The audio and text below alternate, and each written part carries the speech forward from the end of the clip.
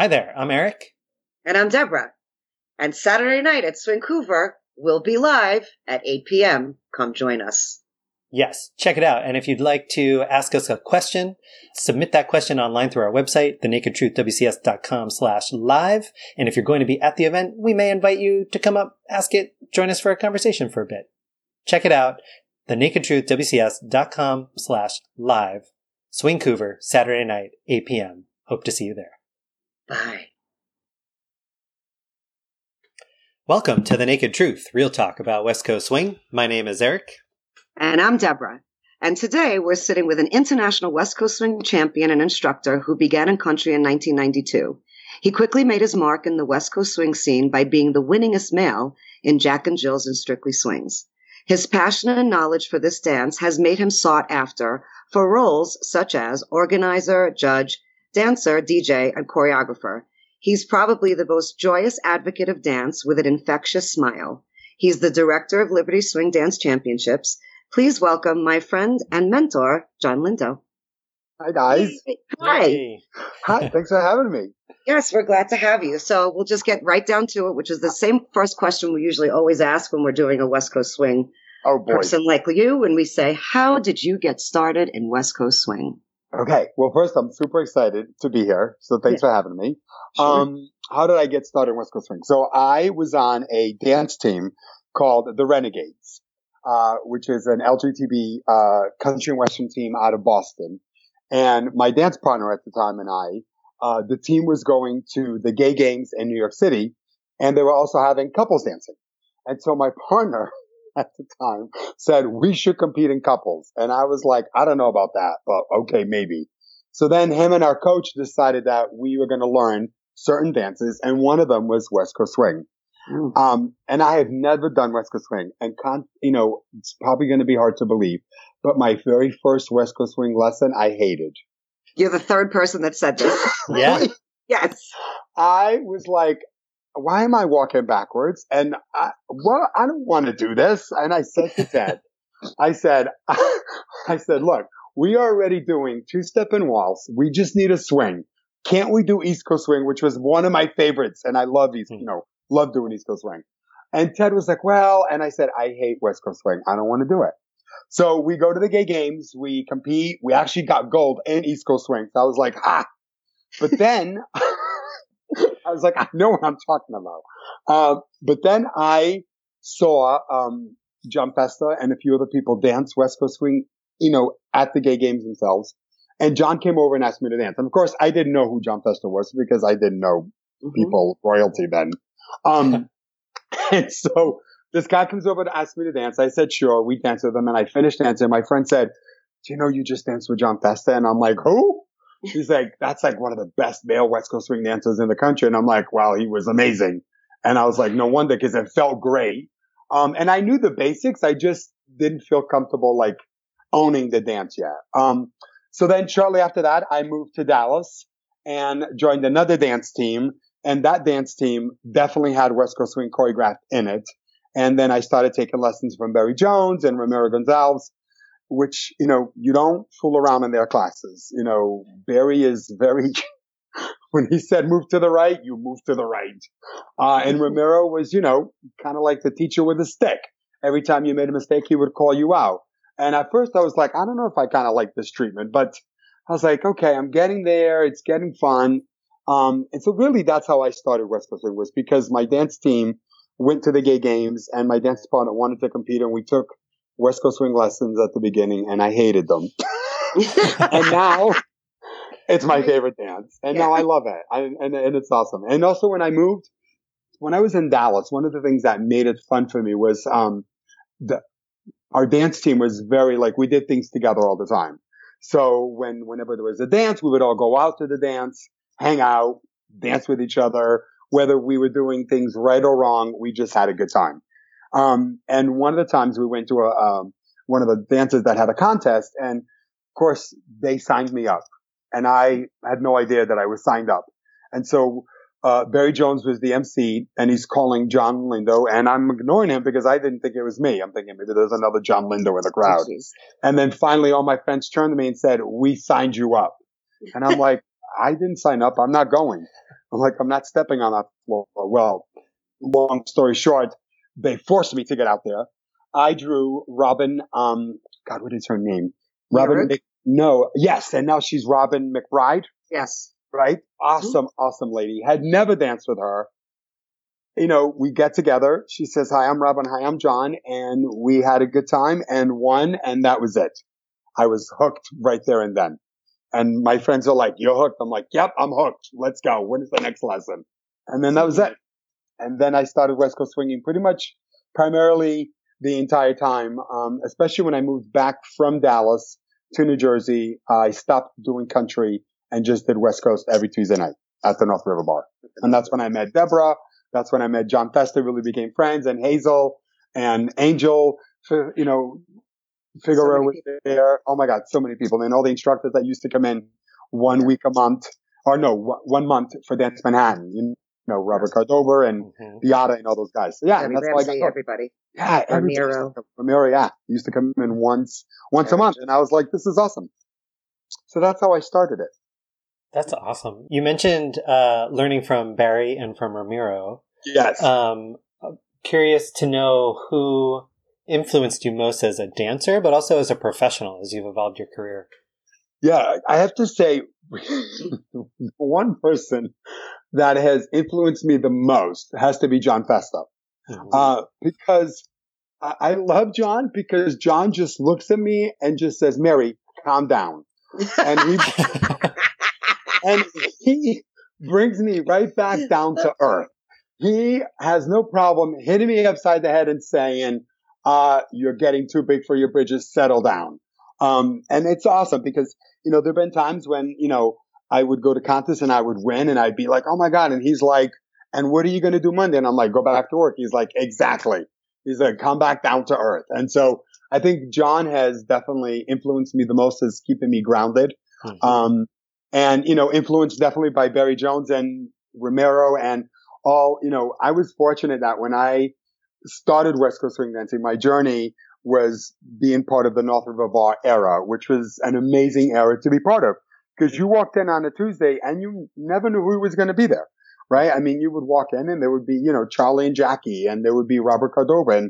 And one time when Robert Royston and Laureen Baldovi were on the swing show, they used to come out every Tuesday. So we had this huge influence of people who kind of supported each other and everybody was friendly. And, we did have, of course, the deep end, which is when it's near the DJ booth, which the first couple of weeks I went to the North River Bar, I didn't even go near the DJ booth because I was afraid. So I stayed 6 months. I stayed by the pool table. I'm like, I'm hanging out with my friend Judith by the pool table and, and not going in the deep end. But yeah, I mean, I was fortunate enough to have all those people influence and, to watch people like Deborah and Hazel and Blake, who used to come on Tuesdays, just kind of come into their own and having these dances with these amazing followers was incredible. So it was pretty awesome to kind of, so I think, that influenced me a lot.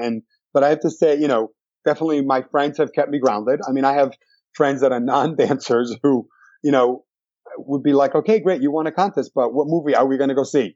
And I'd want to talk about the contest and they're like, what movie are we going to go see? And I'm like, all right, back to earth here. So yeah, so I have to say, those people definitely influenced me and kept me grounded.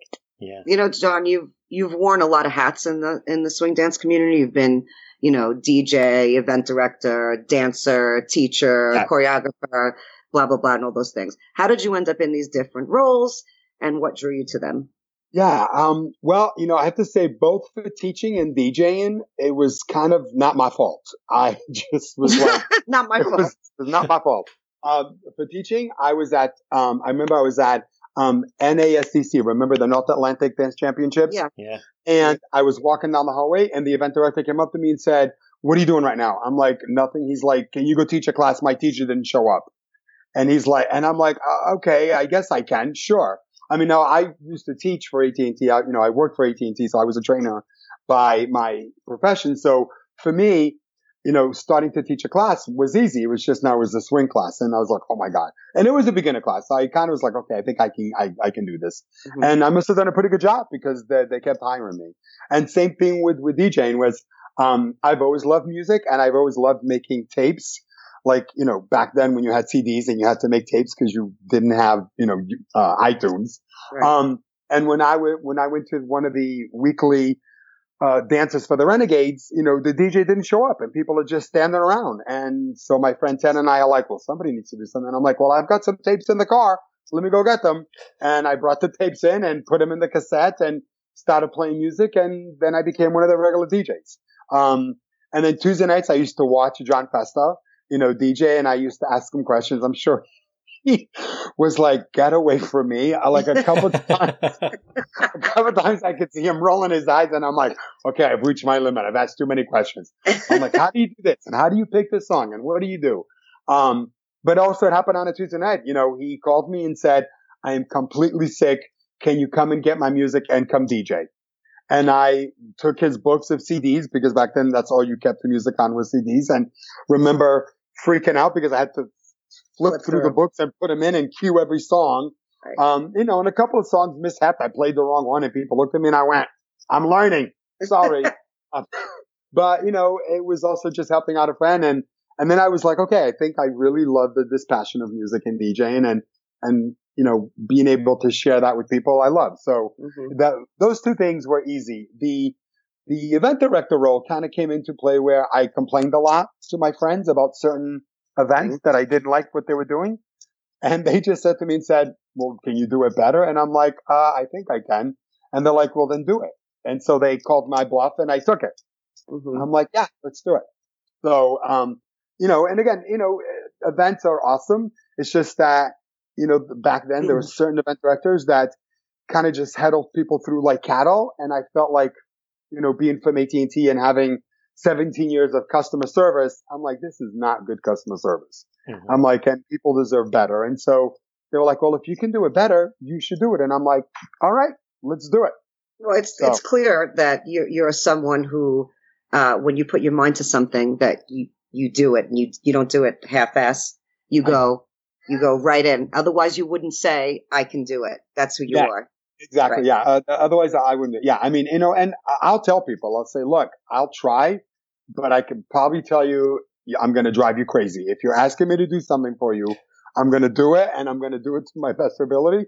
And even if you tell me to stop, I'm going to continue doing it. So just, enjoy the ride. Right. Yeah.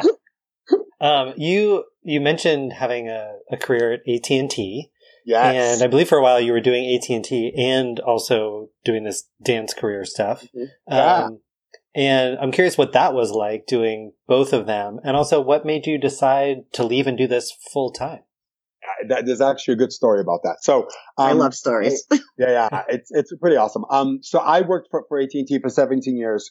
Amazing career. I wouldn't change it for the world. I started with them. My very first job was a phone operator. AT&T, how can I help you? Yes, I'd be happy to give you that 3-cent credit. And you sat on the phone for 8 hours. And I remember my very first day of training, I walked in, I was supposed to be there at 8 and I walked in at 5 of 8. And my instructor said, it's 5 minutes of 8. And I'm like, I know, I still got 5 minutes, right? And she's like, no, darling, this is not how it works.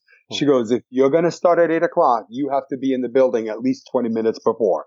Because you got to take your coat off, you got to get your coffee, you got to say hi to everybody, and you got to sit at the phone and to start taking calls at 8 o'clock. So I am kind of known for being punctual.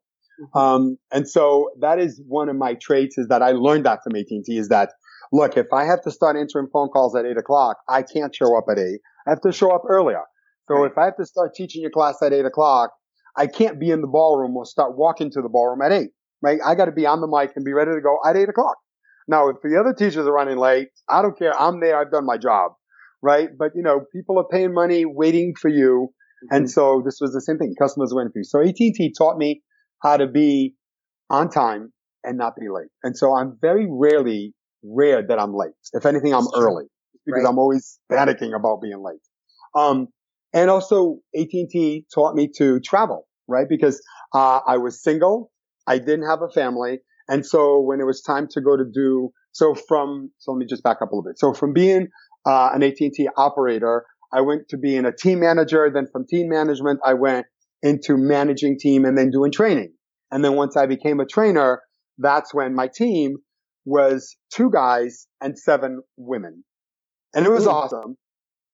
But the women didn't want to travel because they had kids, right? And they didn't want to leave their kids at home with their husbands for like 5 or 6 days. So when it came time to travel, it was always me or Tony. And Tony was married with 3 kids.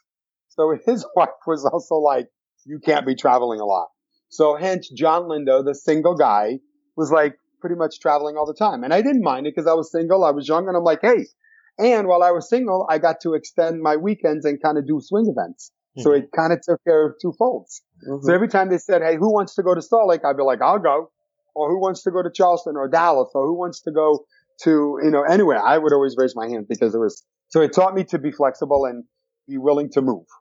And so, yeah, I enjoyed working with them and I enjoyed, having a full-time job with them. Now, the story goes, one of my very first managers that I had at AT&T when I moved from Dallas to headquarters. And actually the reason why I moved from Dallas to headquarters was because I was on a conference call and I was running the conference call and I didn't know that this person was on there. And I ended the conference call and on Friday on a Friday night around 8:00, I get a phone call and it's this gentleman and he says, I was on your conference call.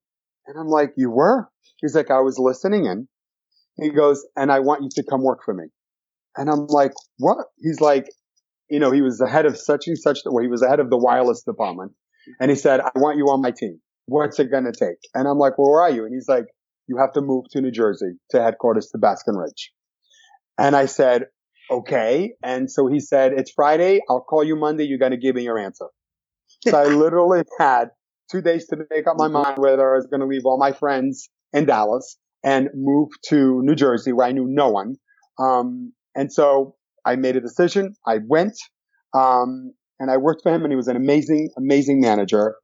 And he retired. And I remember him telling me when he was going to retire that he couldn't wait to spend time with his family and grandkids and do a bunch of stuff that he didn't get to do while he was working a lot.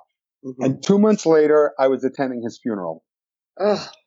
And at that funeral, I remember saying to myself, this is not going to happen to me. Now, he had dedicated his life to AT&T for 32 years, which was great. He loved it, and AT&T was great to him. But I remember saying to myself, this is not going to be me. I'm not going to work my entire life and not enjoy life. So I made a decision right there and then to retire at age 35. And every time AT&T sent out a package, I would send it to one of my uncles who are, financial people. And of course, they would be like, nope, nope, nope. And then one of the package came and said, yeah, you qualify to retire and you qualify to do something else. And so I talked to my dad and I said to my dad, I think I want to become a dance instructor. And of course, my dad's like, are you out of your mind? He's like, you have a great corporate job. Why would you want to leave no benefits and go work for yourself and be a dance teacher?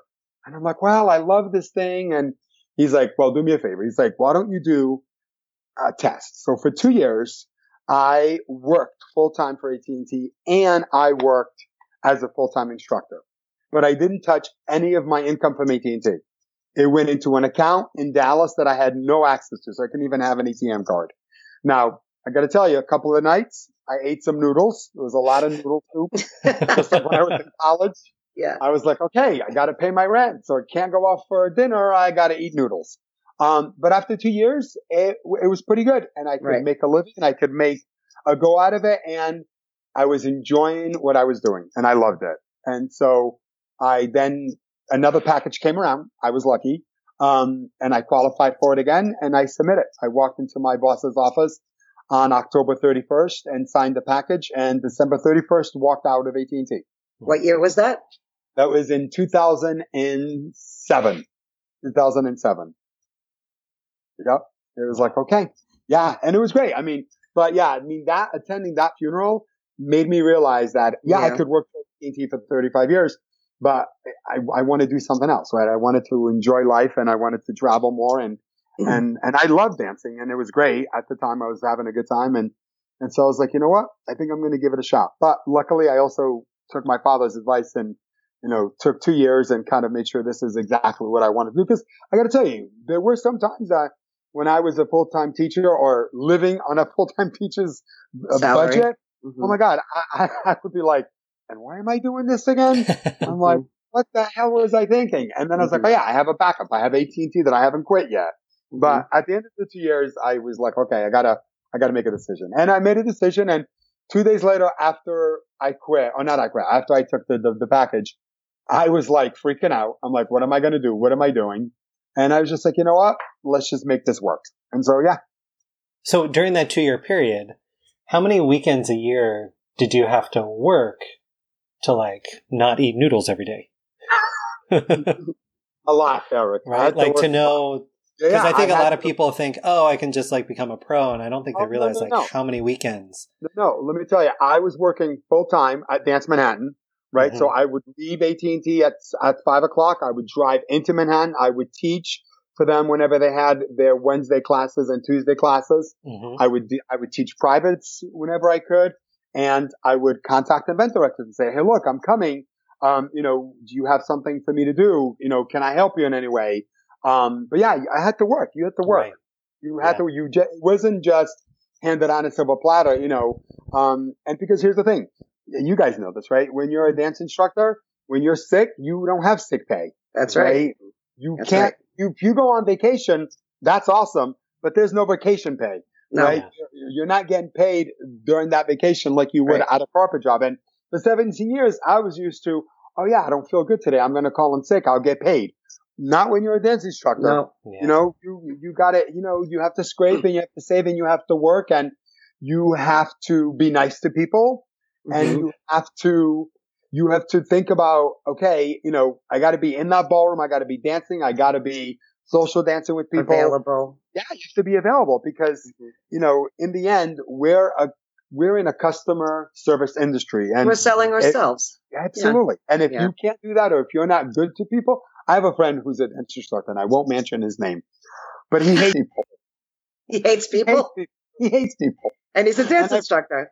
Yes, and I've always said to him, darling, get a new job. This is not the industry for you. You don't like people. You don't like talking to people. What are you doing? You have to be able to like hug people and talk to people and get in the elevator and be accessible to them. I think I know who you're talking about. I think he likes people. He just doesn't like all people. About that, because he's always like, I don't like people. I'm like, oh my God, you're in the wrong industry. Go do something else. So, but yes, you obviously, have made this large career now as a dance instructor and coming into the dance industry as an instructor, you've also became a really sought after DJ. People really like your music, me being one of them. So what's your approach to DJing and what do you think of the music today? Okay. I might get in trouble here, but no, you won't. No, I won't. My approach to DJing is to follow the person who taught me how to be a good DJ, John Lindo, to make sure that my job was to pack the floor and take people on a journey. Right. Right. And not to be selfish with music. Right. There are some DJs that only play what they like. Right. Right. And their taste is not going to fill that room. Right. And so for me, look, I love all types of genre music, right? I grew up in a family household that my mother had music playing all the time. And sometimes it was Portuguese music, sometimes it was English music, but we always had music playing. And so for me, hearing a whole night of blues or a whole night of contemporary drives me crazy, right? I don't want to have a whole night I want to have different genre being played. So I want to be taken on this journey where you give me some R&B and some blues and some soul and you give me some contemporary and some acoustic, but it's got to be mixed in. And part of that, when I first started DJing, I remember one time I played a song and John Festa looked at me, he goes, why are you playing this song? I'm like, because I love it. He goes, really? He goes, but look at the floor. And I'm like, well, that's true. I'm like, they don't like it so much. He's like, yeah. He's like, you can't be selfish. Now, you can play certain tunes that you like, and if it fills the floor, great. You just have to be willing to. It's a job when you're a DJ. You're DJing. Your job is to make sure that you take people on a journey and that you're filling that floor for that event director or for that party that has brought you in to DJ. And yeah, are you going to please everybody? No. There's going to be people. I'll tell you, when I DJ for Gotham, I know that my strategy is, Gotham tends to Gotham Swing Club members tend to like a little bit more bluesy. So I'll make sure that I play a little bit more bluesy, but I inject a little bit R&B in there and a little bit of contemporary, and without them knowing, they're dancing on the floor. But if I play 7 contemporary songs in a row, they're going to come over and say, okay, and when are you going to get back to blues? Yeah. And vice versa when I'm out of dance. Like I remember when I DJ'd for the Next Gen, they would always tell me, make sure you keep the blues during the early evening, and then late at night, when the younger crowd comes in, change it and make it up. And that worked great, right? It has a good formula there. So I think, that's part of my success is that I tend to play to the crowd. I'll look around, I'll see who's sitting down, and my job is to make sure that I get that person up to dance. Let me ask you a question. Do you think it's because DJs play music more to the masses than instructors do? Yes. So do you think it's the DJ's job to educate people on what music is? Well, I think if you're going to call yourself a DJ, then yes, your job should be to educate people on good music. Right. I mean, sometimes I'll hear DJs play a song and I'm thinking, why would you play this song? I mean, it has no feeling. It has no soul. Why are you playing it? Right. I mean, to me, I don't, and I may go up and ask somebody, okay, you're playing a waltz song for West Coast Swing. Are we going to waltz or are we going to West Coast? Right. Mm-hmm. But I do believe that it is a DJ job, especially if you're getting paid and you're being hired as a DJ. Right. Your job is to educate the crowd and your music. I mean, listen, I spend lots of time listening to music, right? And lots of money. Lots of money. Now, I have to tell you, I have great friends, right? I mean, when I first started out as a DJ, I got help from Festa. Deborah, I don't know if you remember that one year in Myrtle Beach where Robert and I switched music, right? Yes. Robert Caldoba, I've got music from him. I've got music from other DJs. I share music all the time because a good song is a good song and no one owns a song, right? And so some DJs go, well, I can't give you this song because it's mine. And I'm thinking, really? You wrote it? You produced it? You're singing on it? Okay, well then good for you. So yeah, I think music should be shared, and I think it is a DJ's responsibility to educate its community on it. Now, the music today, please be honest. No, listen, I love some of it. I love some of it, and I hate some of it. Right. But that doesn't mean that, so Robert Royston and I have always had this discussion because right now we are in the tropical samba house music genre. Right. Hell. And some people, yes, that's true. Some people love it. Yeah. And some people don't because when the song comes on, they go, I want a samba to it. And I'm like, okay, yes, it has a samba beat, but this is where we are right now. This is where contemporary music is right now. Now, a month from now, is it going to change? Possibly. Right? I mean, in the 80s, we were into rock, right? And I remember playing, in the 90s, I played Madonna, I played the Go-Go's, and, and people complained about that too. But, that phase went away and a new phase comes in. So my only problem with the music today is that the DJs that are playing songs sometimes play songs just because it's popular on the radio. Right. And not because it's a good dance song. Right. Or because they like it. Yes. And one of my biggest pet peeves, and especially when, I've talked to Ruby about this. I've talked to Beth about this. It's a lot of pressure when a DJ has to pick music for like the champions. Right. And Victor and I had actually had this conversation one time where, one of the DJs said, well, it's my job to challenge them. And I was like, no, your job is not to challenge a champion dancer during a spotlight. Inspire them. It's to inspire them. Give them a song that they're going to sell the audience and make it a great contest. Why would you put a song that no one has never heard before and you're wanting them to fail? Is that your job? You want them to fail and you want the event to be like, oh my God, this person, didn't know the song because it was so hard. Like, if that's really your job, then you're just a mean person. Wouldn't you say, John, that, part of being a champion at an event is, when you watch Champions Strictly Swing, you watch Champions Jack and Jill, you're expecting like a really good show. Absolutely. It's the show. That's why people come. That's why people sit on the floor, right? Whenever it's the champion spot like Strictly or Jack and Jill, people want a show. They paid money to see a show. So then why do you think some event directors choose DJs who aren't really good for choosing music for champions, and it happens year after year? Because they just don't care, Deborah. And that's really the bottom line. And it sucks, but it's really how it is. Oh, that's too bad. I've had event directors come to me and say, okay, who do you think is the best DJ to play music? And I'm thinking, you actually care. And then I've had other event directors just pick who they want because it's their friend, or they just assign it to somebody, and they don't care. And that really sucks. And that part is really shitty. And I do feel that we have a lot of DJs on the circuit that some of them are really good social dance DJs and some of them are really good competitive DJs. Yep. And they and I feel like event directors never use them for what they're really good at. Right. They'll just assign somebody and not really think about, what they're best at. Right. I mean, exactly. What are they best at? And that's an event director's job, is to put the people that they're hiring in the right positions. Right. But I feel, I really do feel that bottom line is that I just think that those event directors that just choose somebody to play the music for the champions, that they don't care whether they do a good job or not. Okay. And that's again, my opinion, Sure. And from what I've seen, some event directors stress about it. Other event directors don't really care. Oh, Yeah. Okay. It happens. Yeah. It happens. Yeah. Well, since we're talking about event directing, Yes. Liberty has always been known as a great event.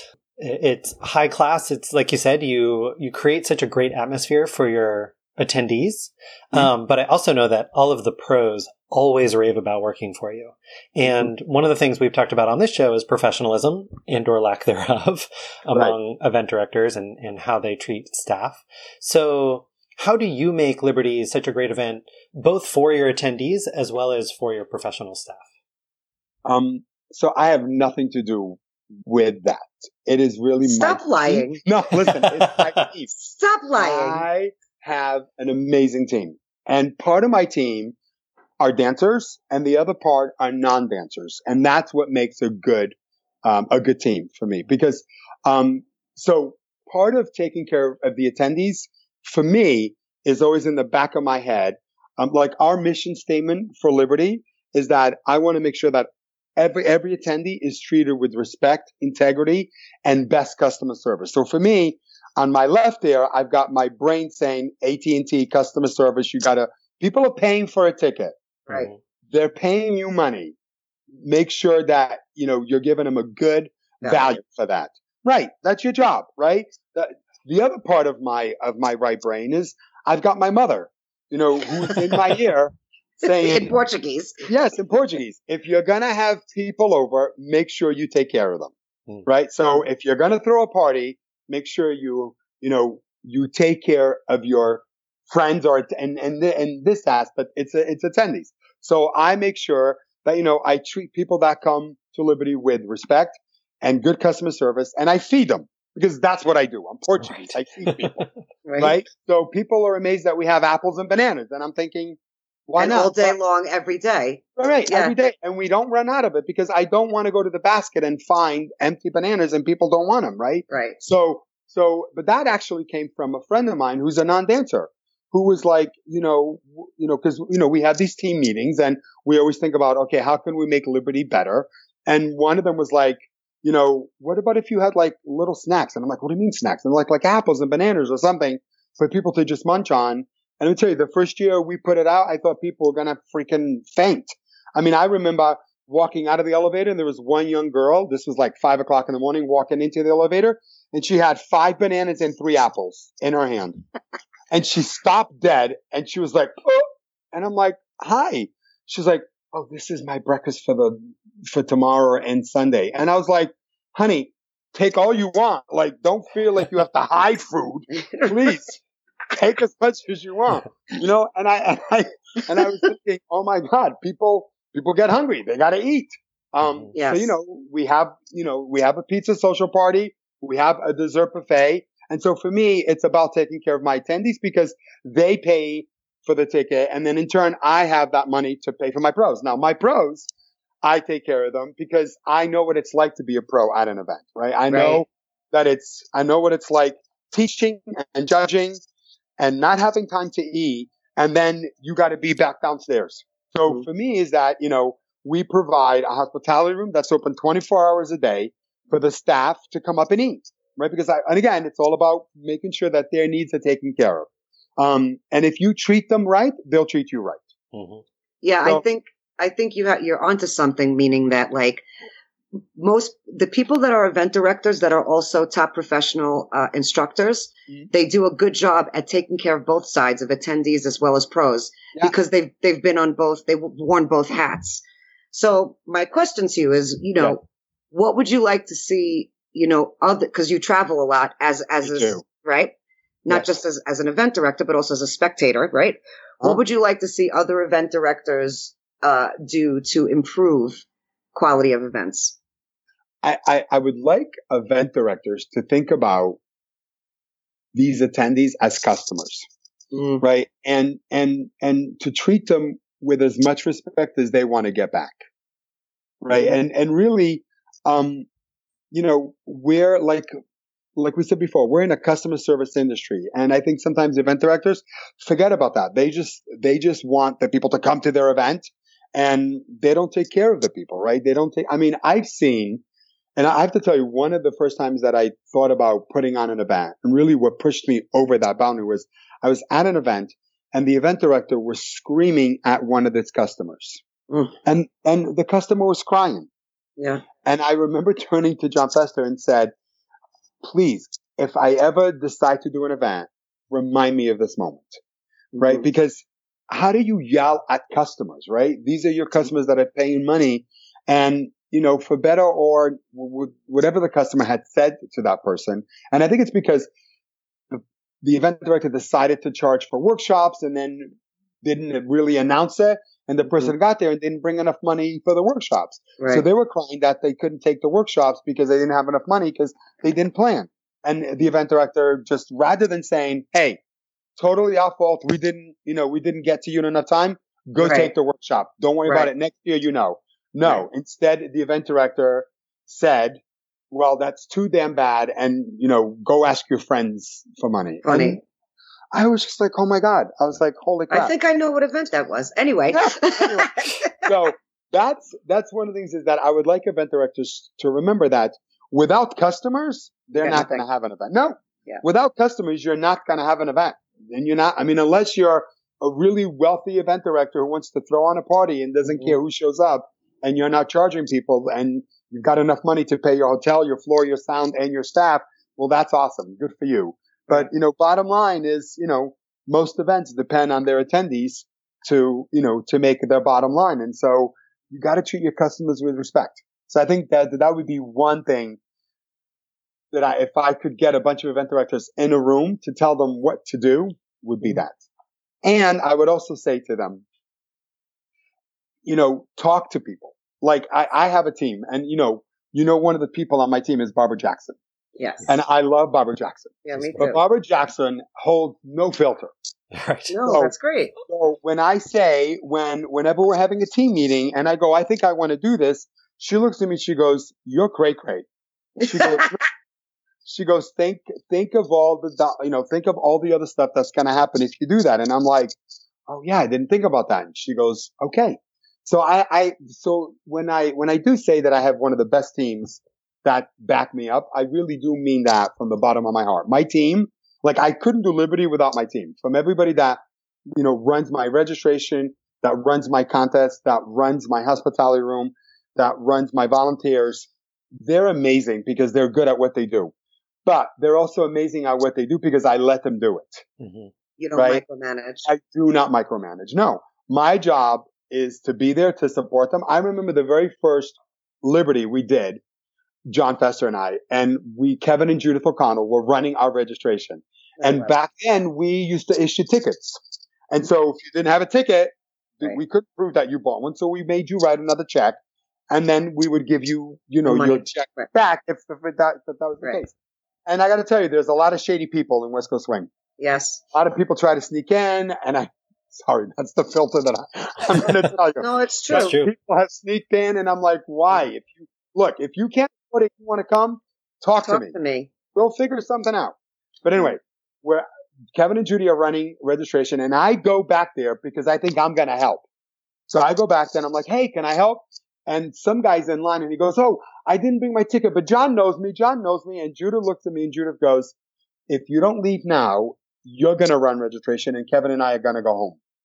And I was like, well, I'm here to help. She goes, nope, you're not helping. She goes, let us do our job. And I was like, okay. I walked away. I turned to the guy and I said, you got to deal with her. Whatever she says goes. Because you got to give your employees the empowerment to do their job.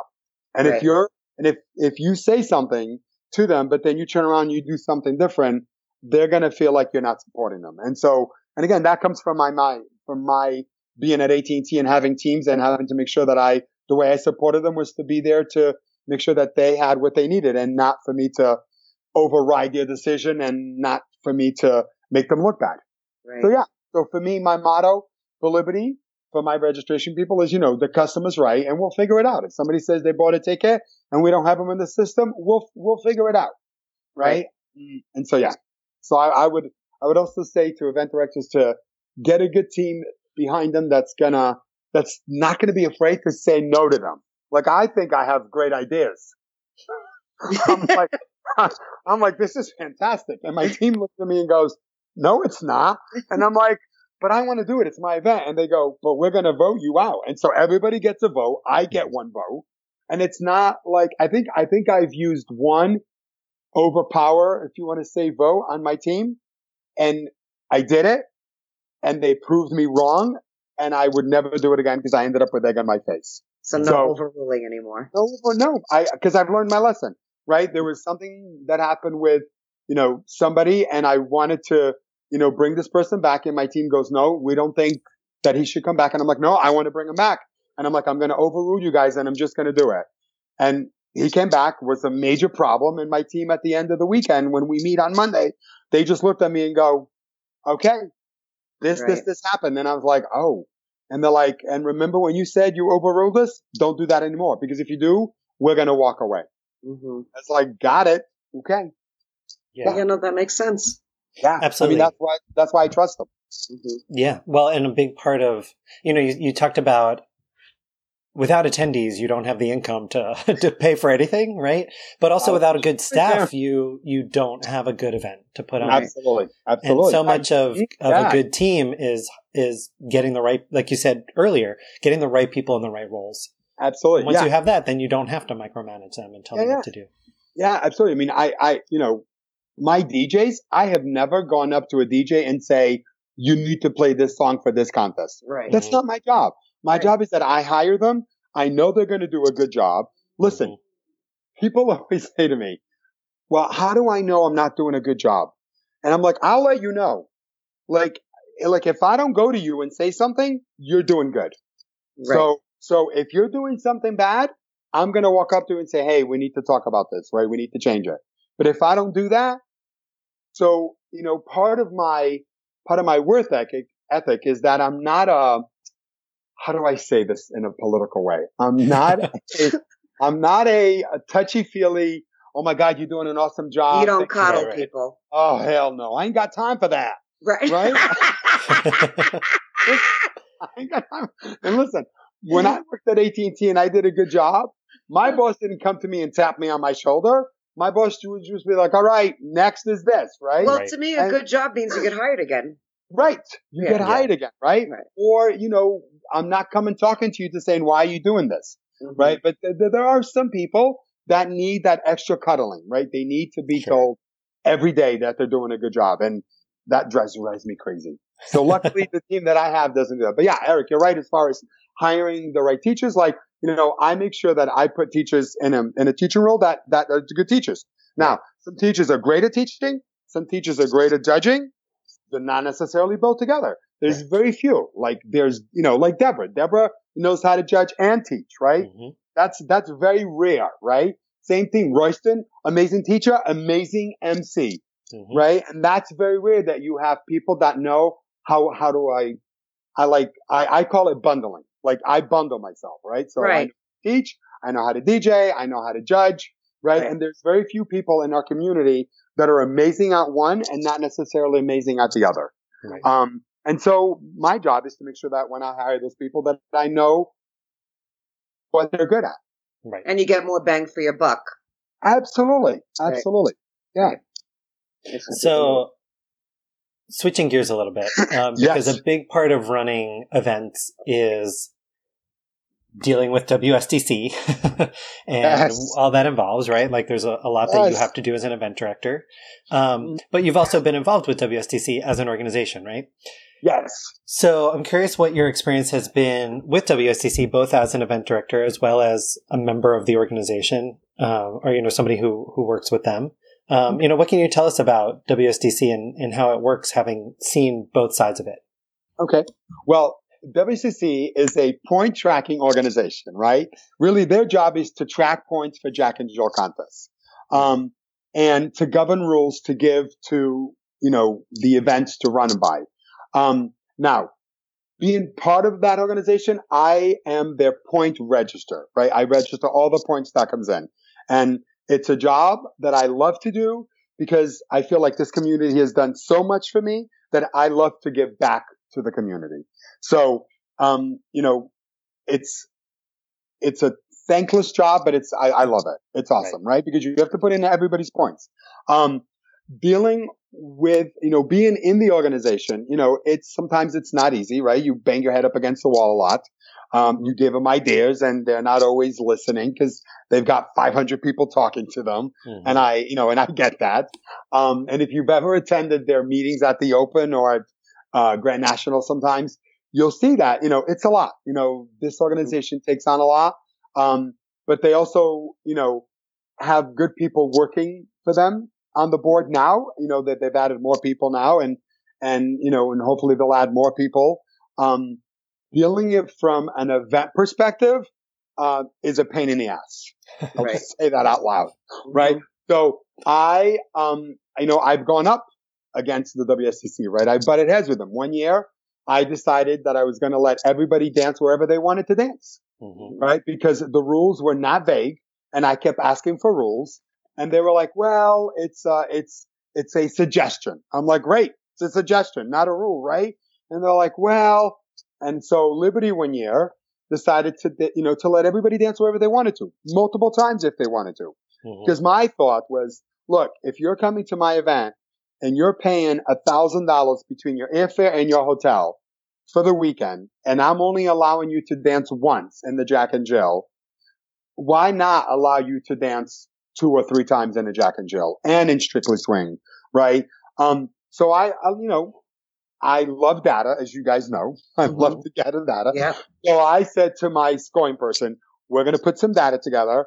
We're going to run it and we're going to send it out to the WSDC. So we let everybody there. I think that year our contest for the Jack and Jill doubled its numbers. Right. Because people wanted to dance. Right. And my petition was that, look, if you're an advanced dancer and you want to dance in All-Stars and you make finals in All-Stars, that's your petition, right? You are good enough to make finals. That's your petition. And then you get to dance in both. And then when we report the points, you just have to tell us which ones you want to be reported. The advanced or the All-Stars, right? Because you can't get double points. And I get that. So I made sure that everybody was clear on that. And it was amazing. People loved it. People put together, people sent the WSDC letters saying this was a great idea. I gave them all the data. And in the end, they said, you broke the rules and I got a slap in the hand and I got a fine. And I was like, fine, I'll pay the damn fine. The following year, I was on probation. So I had to make sure that everything was run by their new rules now because I forced them to have rules. And I'm like, great, you gave us rules. That's awesome. And I wasn't like asking for strict rules. I just wanted more like, less vague rules. Yes. You wanted rules that were more consistent. Yeah, exactly. Yeah. Not that, maybe you can do this and maybe you can't. I'm like, I can't run a contest like that. Right. So I've gone up against the WSDC, which is the organization that I love to volunteer for. Right. But because I also feel that sometimes they don't always do what's best for the dancer. Right. They do more sometimes what's best for the event director. Or the organization. Right. And I feel like they're being supported. Again, without competitive dancers, You there got would nothing. be no WSDC, right? There would be no WSDC, you know, and part of the WSDC, you know, in my experience with it is that, you know, it's created monsters, right? It's created monsters where people they only go to events to chase points, right? And I have been at events where people have competed in the prelims and then I didn't see them for the rest of the day or the weekend. And then I, you know, Facebooked them or something. And they're like, well, I left because I didn't make finals and I was really miserable. And I was like, so you went to an event, you paid for a ticket, you paid for your hotel, but you left halfway through because you were pissed you didn't make finals. And they were like, yeah. And I was thinking, you're doing this for the wrong reasons. You're doing it for the wrong reason. And I've also had students who say, well, I'm just a novice dancer because that's what my points are. And I'm like, no, you should let your coach or your teacher decide what level you are. And they can tell you what level you are versus you self-identifying yourself or your worth as what the WSDC does because of your points. Right, but part of the problem is that if I have a student that comes up to me and I say to them, well, you're definite, like they think they're novice, and I go, well, you're definitely intermediate. They can't dance an intermediate until they acquire points. That's exactly right, Deborah, and that's why it's a problem. And this is part of me wishes that the point system would go away, right? And that people would just dance wherever they want to dance, right? And not necessarily have novice, intermediate, and advanced. Just have categories, you know, put, you know, category 1, 2, and let people dance wherever they want. And listen, if a novice dancer dances up against John Lindo and beats him, that person should absolutely be validated, right? Right. But they're never going to get a chance to because of the point system, because of how it's being done. And some people play the system. Some people have enough money to travel, go to all the events. I've seen dancers go from novice to all-star within 7-8 months because they travel to all the events because they can afford it. And some people can't. But the problem with what you're saying we should do is that it puts female followers at a disadvantage, because me as I'm an advanced, intermediate, champion, whatever level dancer, and if I dance with someone below me as a leader, I cannot bring that leader up and make us do well like a high leader can with a low follower. So it puts us at a disadvantage by letting everyone dance together. Yes and no, because you're still being judged as an individual.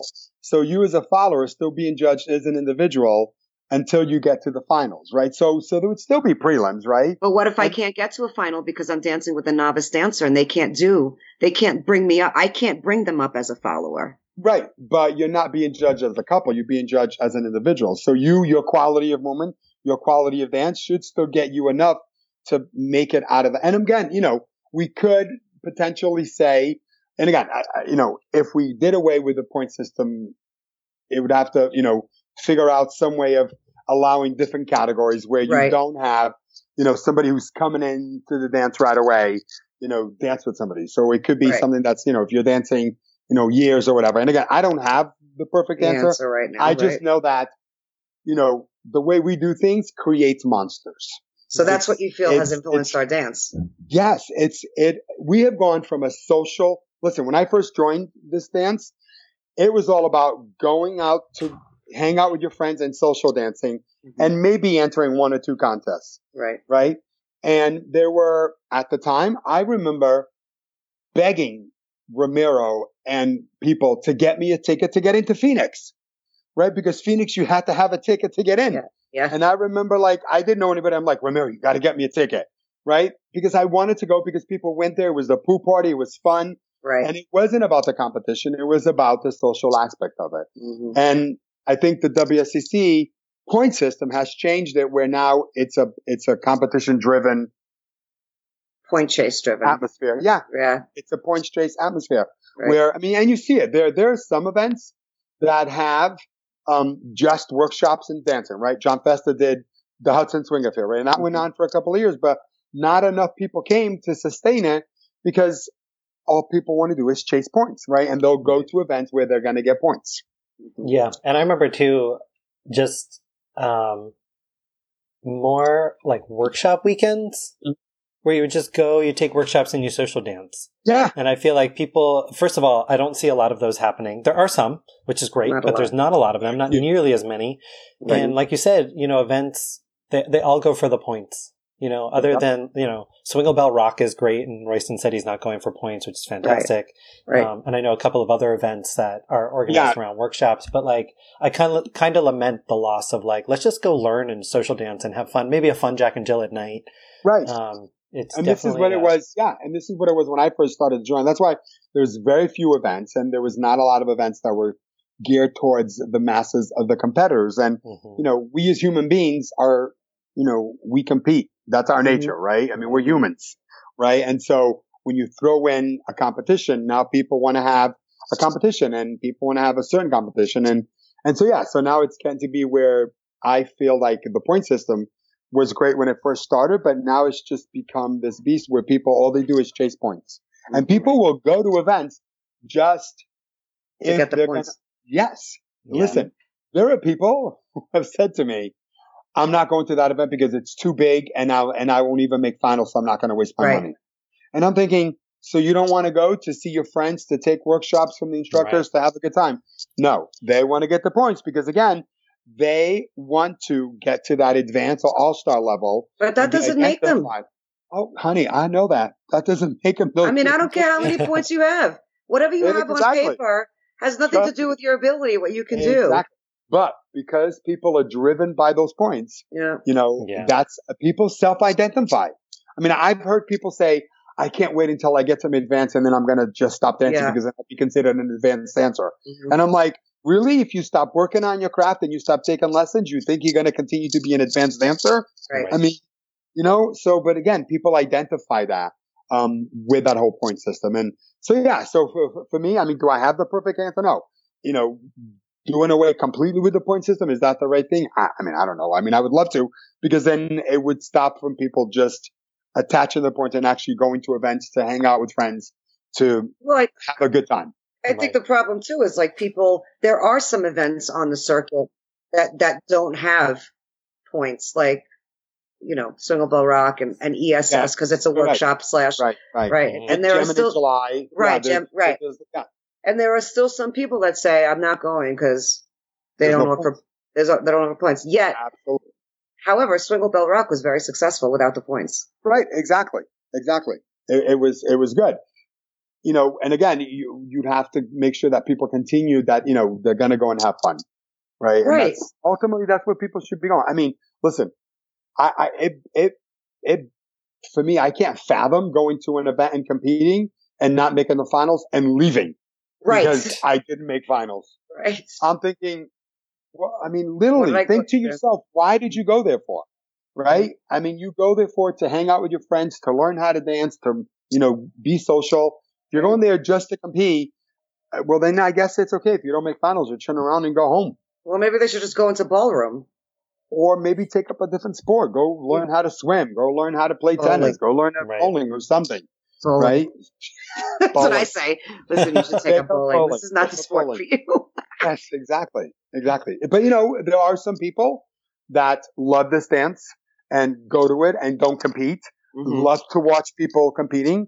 Mm-hmm. I have friends who, when they come to Liberty, they're non-dancers and they can't wait for like the Jack and Jill champions or the classic and showcase, right? Because they love to watch the show aspect of it. Right. And for them, it's amazing because they're thinking, we got to be on something. They're like, you guys dance until 3 o'clock in the morning, 4 in the morning. I'm like, yeah. And they're like, why? And I'm like, because it's this fix that I need to just dance all night. And they think we're crazy. Right. And I think it's awesome. I think it's a phenomenal community. Yes. And it's awesome. But I think people think we're crazy when they hear that we dance 4 or 5 o'clock in the morning. Outside looking in, not 4 or 5, we dance till 6 or 7, sometimes 8 o'clock in the morning. And obviously when you're not a dancer, it's kind of like 6 hours. Like how is this possible? Like, don't you get bored? Like, they don't understand it until they finally start doing it. Right. And then they're like, oh, now I get it. Yeah. Well, I was talking to a friend of mine who is an advocate. He loves golfing. And I say to him, you go golf in the rain, don't you? He goes, well, of course. And I'm like, I would think that's crazy. Right. I'm like, why would you go golf when it's bad, cloudy weather? And he's like, I got to get my golf in. I'm like, well, then there you go. Right. I think that's crazy because, I don't golf. So. Right. To each his own. Exactly. Yeah. Well, and I share your vision of a pointless world. I don't mean pointless, like no point, but no. No point. But like, where it's not, I'd love to see it. And this kind of gets to what you were saying, Deborah, and what you said too, John, about, if somebody can compete against you and win, then that's where they belong. Good for them. Yeah. And Deborah, you said like, oh, I had a student. I'm like, you're intermediate. Like, I don't have the points. I would like to see us move more towards like skills and competency rather than points. Right. So like you compete and you get an evaluation of like, here's where you're at. And if the judges say like, you really should move up, then you move up. And if they say, absolutely. Right. Like when you're managing performance as a manager at AT&T, right. You're not saying like, here's how many points you have. You're like, here's how you're doing. You're either on track to keep doing the same work or you're ready for more responsibility. But we have to understand and be clear that like when the World Swing Dance Council first started, because I was around when it first started, their intent was to make it so that we can figure out where people belong as far as dance level, because we were building more Jack and Jills. Right. But what has happened now is the World Swing Dance Council, I don't care what anybody says, is a business. Mm-hmm. And the business, that makes money. And the business is to make more monsters so that they can make more money. Right. But I also feel, and this is part of what my headbutt goes against the WSDC, I feel like that money that they're making should be given back to the community. Yeah, you're preaching to the choir, because I've had huge arguments with them about that. Back, sponsor buy them numbers. Or buy them numbers, or, sponsor a pizza party, or sponsor a division. Or have a tour. Have a tour and let people win money at the end of the year. Best male leader. They're doing now, right? In the Jack and Jill, they have that now. I don't think they're doing a tour yet. They're not doing a tour. No. I thought they were doing a Jack and Jill tour. If you're not. Oh, okay. Just see. Well, they got to do something, because I don't care what they say. They got lots of money in there. They do have a lot of money, and and it is, they should go out and do stuff with it. Absolutely, education. Give back to the community. Yeah. Give it back. They're a non-for-profit organization, I think. So really, they shouldn't be money anyway, so unless they're all living off of it, I don't know. I don't think so. I don't think so. So speaking of tours, yes, sir. Yes, because you're also involved with NASDE. Yes, as an event director, and what has your experience been with NASDE? What do you think of their decision to go global and include more events? Right, because it's been 11 events pretty much forever. You're right. It's been 12 and we're down to 11. And really, NASDE's mission statement is to inspire the best dancers in the world to compete for prize money that's worth of their talent, right? And that's really what Craig put together, was that, his vision was, let's get, like Robert and Deborah, right? They won the NASDE tour for God knows how many years, right? Because they were the best, couple at the time. And let's give them money, right? They're spending money to go to events. They're spending money on stuff. So let's give them a good prize money. And, so there used to be 12 events. Now there's 11. And I like the idea of going global, because I think if you look at what happened at the Open this year, there was a lot of rising star couples that were international. And I think those couples are starting to compete in routine divisions. So it's good to foster routine divisions. Sure. So I think going global will help us reach some of those couples where now they don't feel like they have to go back down to dance in Rising Star because they don't have enough points. Or that they have to compete at United States events. Absolutely. Right. Because they'll put their routine together, but they never get to compete at other events other than if they come to the United States. Right. So we are looking at other events that currently offer routine divisions and trying to reach out to those events and saying, hey, would you like to be part of NASDE? And of course, we'll have to figure out the naming because, it's the National Association. So we're going to have to World Association of Swing Dance Events. WSDC. So we're going to have to add a W there or something. Yeah. I love the idea of us going global because it only fosters the couples to come into Classic and showcase. Well, how do you feel about, because look, of course, going to be Go ahead. what I'm about to say. Go ahead. So NASDE brings dancers together to compete to get prize money, but it's always presented at the U.S. Open, which brings dancers to the U.S. Open, which brings the U.S. Open money. Yeah. So if you're going to be part of an association, it should travel. Yeah. Yes. And right. So that's actually a very, very valid point. And our bylaws currently state that, the tour ends at the U.S. Open.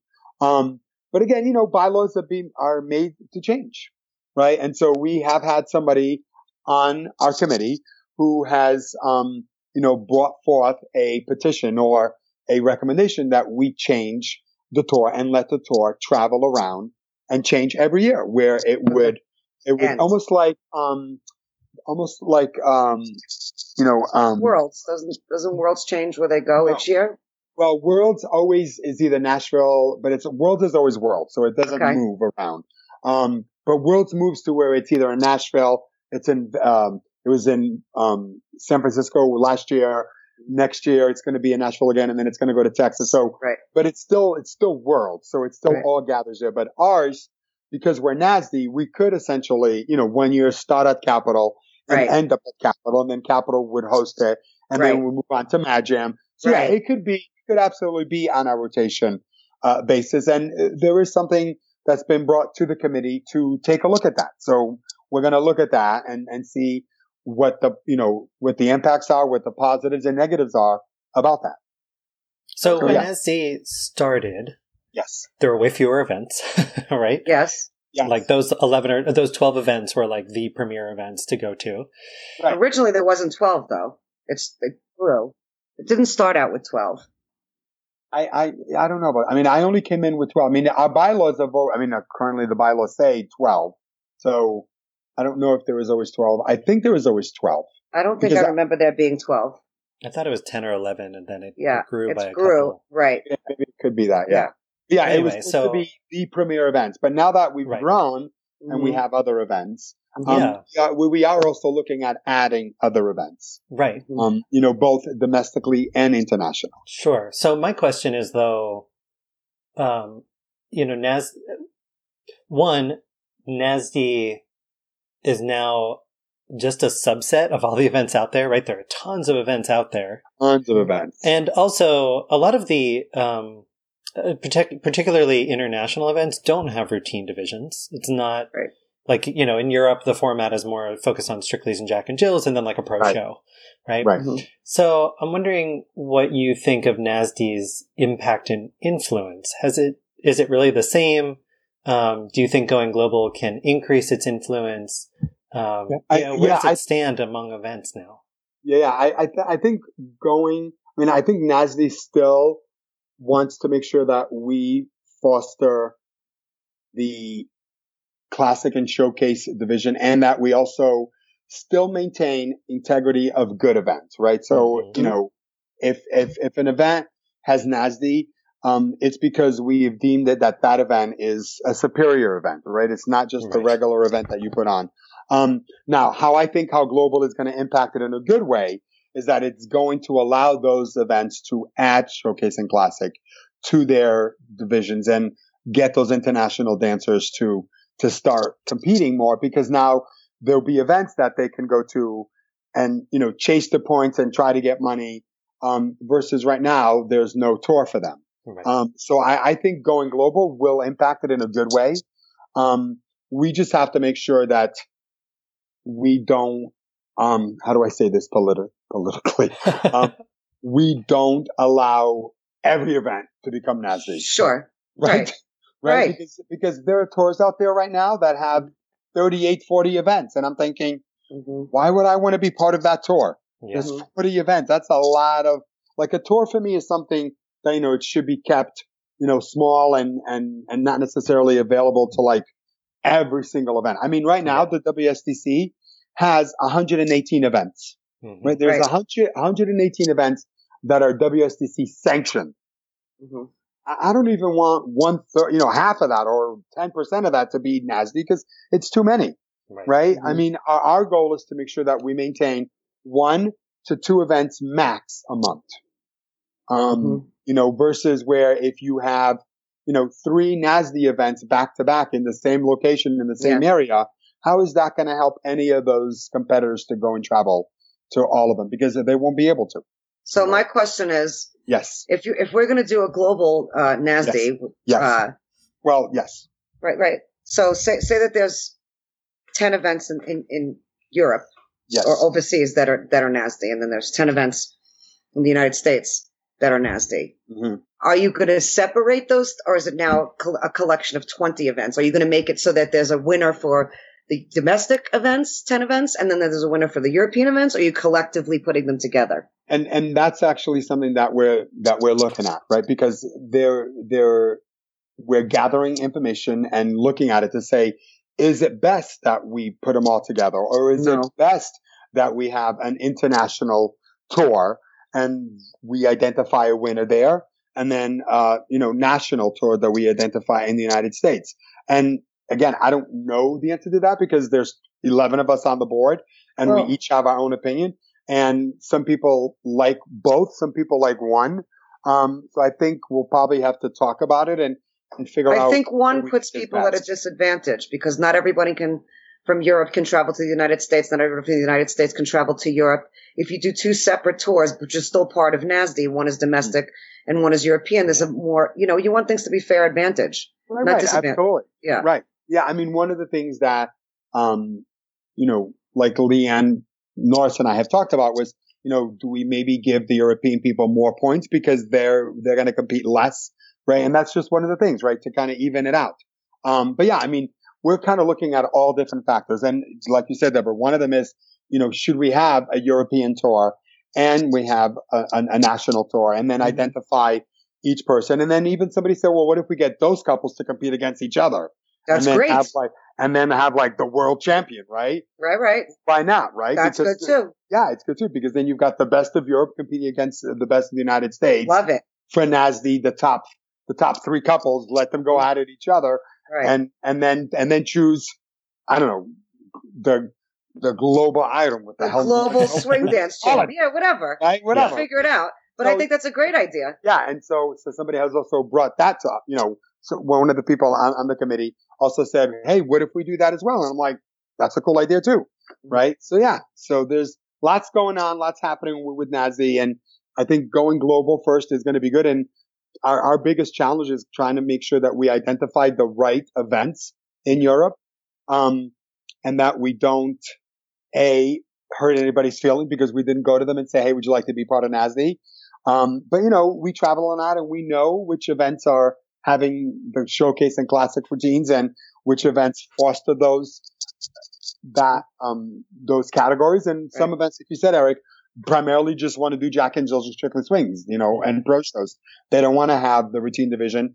But I've also talked to some event directors in Europe who say, I would love the opportunity to offer that. I just need somebody to help us put it together, put the rules, and that's what NASDE would come in and do. Right. Yeah. Well, and you said how NASDE, it's its own stamp of approval, right? That this event is quality. But we currently don't really have any entity that manages quality of events beyond NASDE. Right. Right. Oh. So, yeah. So that's another whole can of worms. Right. Yes, that's a whole well, and like you said, not every event is, run with the same level of professionalism and quality. Listen, one of the things that I brought to this is one of the things that I was talking about banging my head up against the World Swing Council, is that I one time gave them a proposal. And I said, listen, there's stuff already out there that exists. The Michelin's 5-star, right? There's shit that already exists. We don't even have to create it.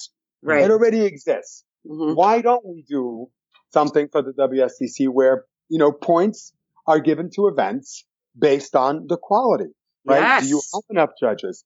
Did you run the contest on time? Did you, make sure that you took care of your competitors?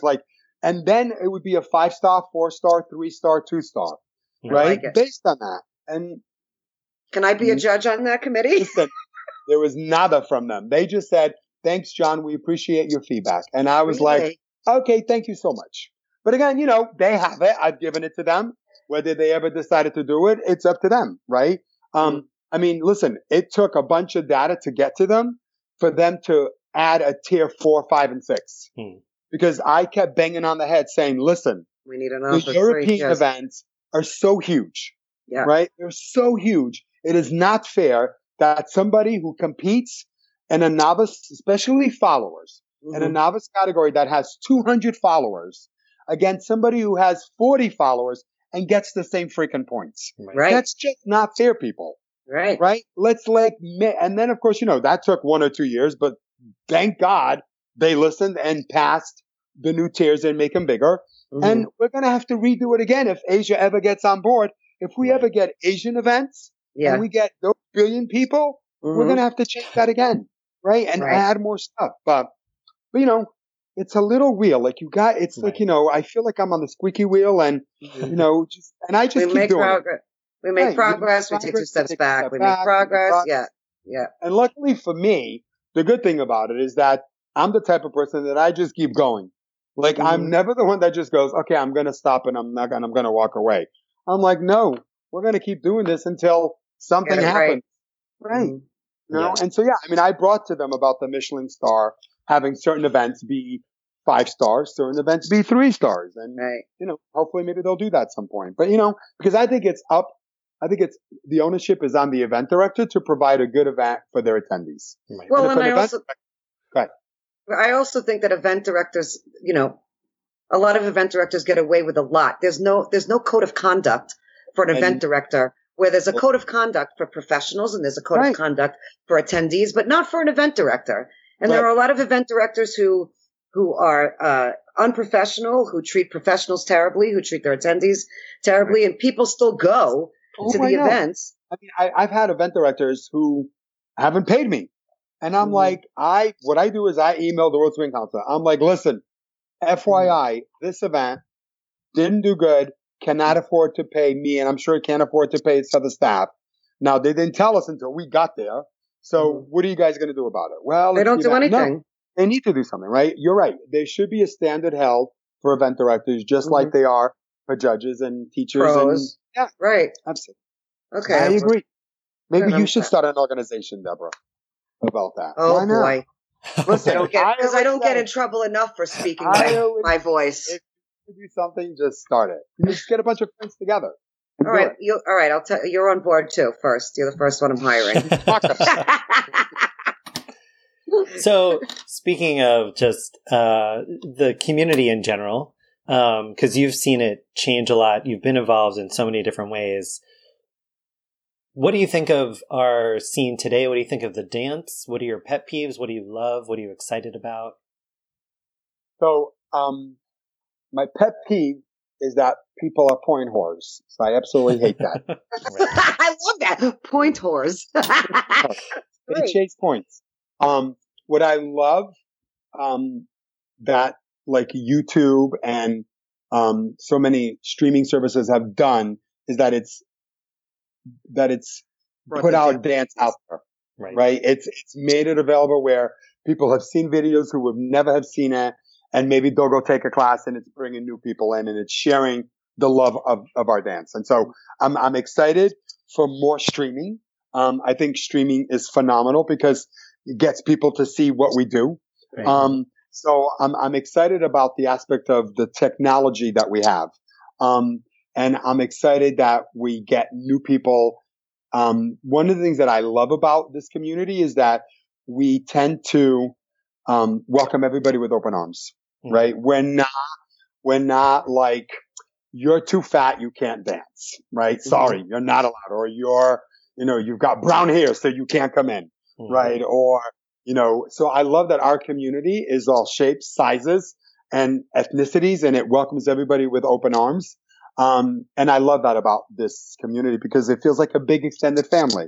So I'm excited to see where it takes us to, when Asia and India and all these people get a hold of our dance and are going to be like, oh my God, I want to join this community and I want to be part of it.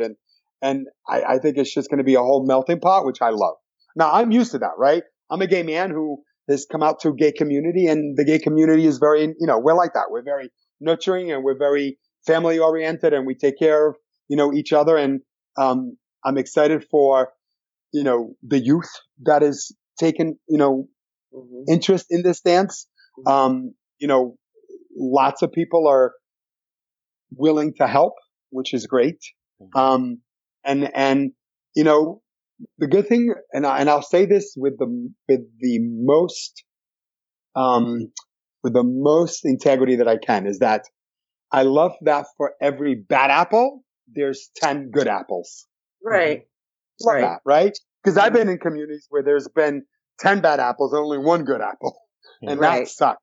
So I love that our community fosters good people and people that you can, count on and call on. And, people travel over the world and just meet people and go stay with people that, you would never know, but you do it because you share a common thing, right? We're all West Coast swing dancers.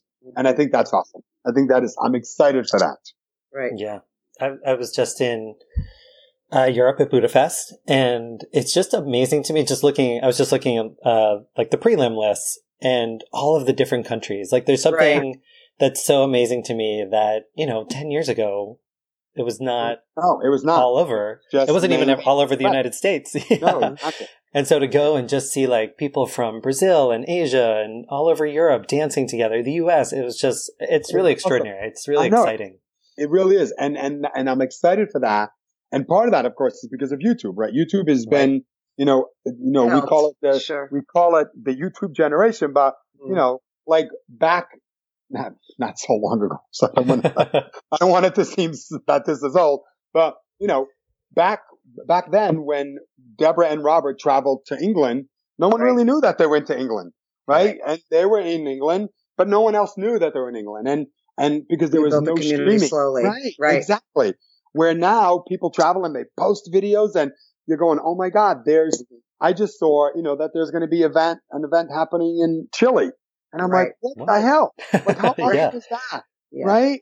And I just had friends who went to Hawaii and went to West Coast swing dancing in Hawaii. Yeah. So it's pretty awesome. I think that, being part of the YouTube generation is what I call it, is phenomenal because it has brought so many countries and so many ethnicities into our melting pot. I agree. But it's also been like our dirty stepchild where it like ruins the dance a little bit. Because people try to learn off of YouTube. Well, that's, like I said, for every good, there's always. Right. No, you're right, John. And no, people, listen, whenever I'm in Europe and people go, is this not how you do this movement? I'm like, no, off of YouTube maybe. But, they don't, because they learned it off of YouTube. So they don't really get the technical of where the hand goes, how it should be turned, and they're just watching it on YouTube and then learn. That's why I call it the YouTube generation. It's been phenomenal, but it's also been, like the ugly stepchild, like you said. Right. It's also made us like, I don't know if you realize, John, but you and I are clickbait on Facebook. Yes. Or yes, they've used us as clickbait, and a couple of other dance, have been used as that too now because it's circulating all over, the YouTube. Exactly. I love so it helps the dance, but it also screws the dance too a little bit. Well, I think. As much as we look at YouTube, this generation looks at YouTube. I mean, I don't know. I used to watch, granted, I didn't have as much access, but I used to watch event videos. Right. And try to learn stuff from event videos. Yeah, absolutely. I just didn't have as many videos. Right. And I didn't have as many videos of maybe a wider variety of West Coast swing than we used to have. I mean, listen, I remember when the Open made its 20th anniversary and they put out that 4 DVD compilation. Yeah. I made sure that I did not leave the Open until I bought that sucker and took it home. It was actually VHS. Right. Yeah. Or was it DVD? Yeah. And I was like, oh my God, I need this because it showed all the history way back, which was awesome. Right. You can get it on DVD now. Yes. Of course. I was just like, man, this is amazing. Yeah. So I'm excited about our dance for where it's going. Am I nervous about it? Yeah. I mean, I always feel like for me, I'm always worried about things, but things always work out in the end. Mm-hmm. Right? I'm always, because, I'm a worried ward. I worry. Right? I mean, I worry about stuff because I'm Portuguese. That's what we do. Sometimes I tell my mother, I got to stop doing this. But in the end, things always turn out good and sometimes great. And I I think for me, at least, I sometimes have to have just a little bit more faith in the community because it's going to be okay. Well, I think, John, it's important for people to understand that you've been in this community a long time now, and you've been someone who you're a community builder. You're not just part of the community; you're a community builder, and your love of the dance community shows consistently, not just when you talk about it, but when you're social dancing or you're teaching or you do this because you love it and you care about it. And this is why we really wanted to have you on the show today. So we're really thankful that you were here on the show today and you spoke, openly with us. And if people would like to reach you because, they think you're amazing, how would they find you? How do they find me? So I have a website, johnlindo.com, and they can go there and there's a contact form and the phone number and they can reach me that way. Or if I'm ever at a dance, they can just come up and talk to me. I am approachable. Yes, you are. I do like to talk to people. Yes, you do. So if I'm ever at an event and people want to say hi, I never turn down hugs. That's a good way of them reaching them is either through the website or just coming up to me and just saying hi. And they should check out Liberty Swing Dance Championships, which this year is the last weekend of June 27th to 30th, libertyswing.com. Yes. By the way, Deborah and I are going to be doing a live recording at Swingcouver this year on Saturday night. So if anybody listening is going to be at Swingcouver, and you should be at Swingcouver, you should join us for the live recording. And if you're going to be there, whether you're there or not, you can submit a question to us through our website, thenakedtruth.wcs.com/live. And if you're going to be at the event, we might call you up to ask that question with us and sit and talk with us. So check that out. That's going to be great. I love live interaction. That's cool. That's the idea, is to get people talking with us. So if you want to share your thoughts and reactions with us about this episode or any other, you can post your comment on our website. You can respond to our posts on Facebook. And of course, you can share your thoughts in our discussion group on Facebook. You can also email Deborah and me through our site at thenakedtruthwcs.com or through our Facebook page. If you want the latest news, you can like our page on Facebook, subscribe to our newsletter, follow us on Instagram, and follow us on Twitter, even though nobody's on Twitter anymore, apparently. So, I check it, and nobody's on there. So, and no one's on there? Is it just gone? I don't know. It's there. I guess now West Coast swing dancers don't use it. Instagram now. Right? We're on Instagram. Of course, if you're listening to this podcast on our website, keep in mind you can subscribe on iTunes, Apple Podcasts, Google Podcasts, Spotify, and a number of other podcast hosting platforms. And of course, if you enjoyed this episode, please take a moment to leave us a review on Facebook. And if you're on iTunes, please rate us and give us a review over on iTunes. And coming soon, the Naked Truth swag. That's right. Keep an eye out for some swag and merch available both at our live shows as well as on our website. Very nice. We're very excited. Thank you so much for joining us. My name is Eric. And I'm Deborah. And that, folks, is the Naked Truth.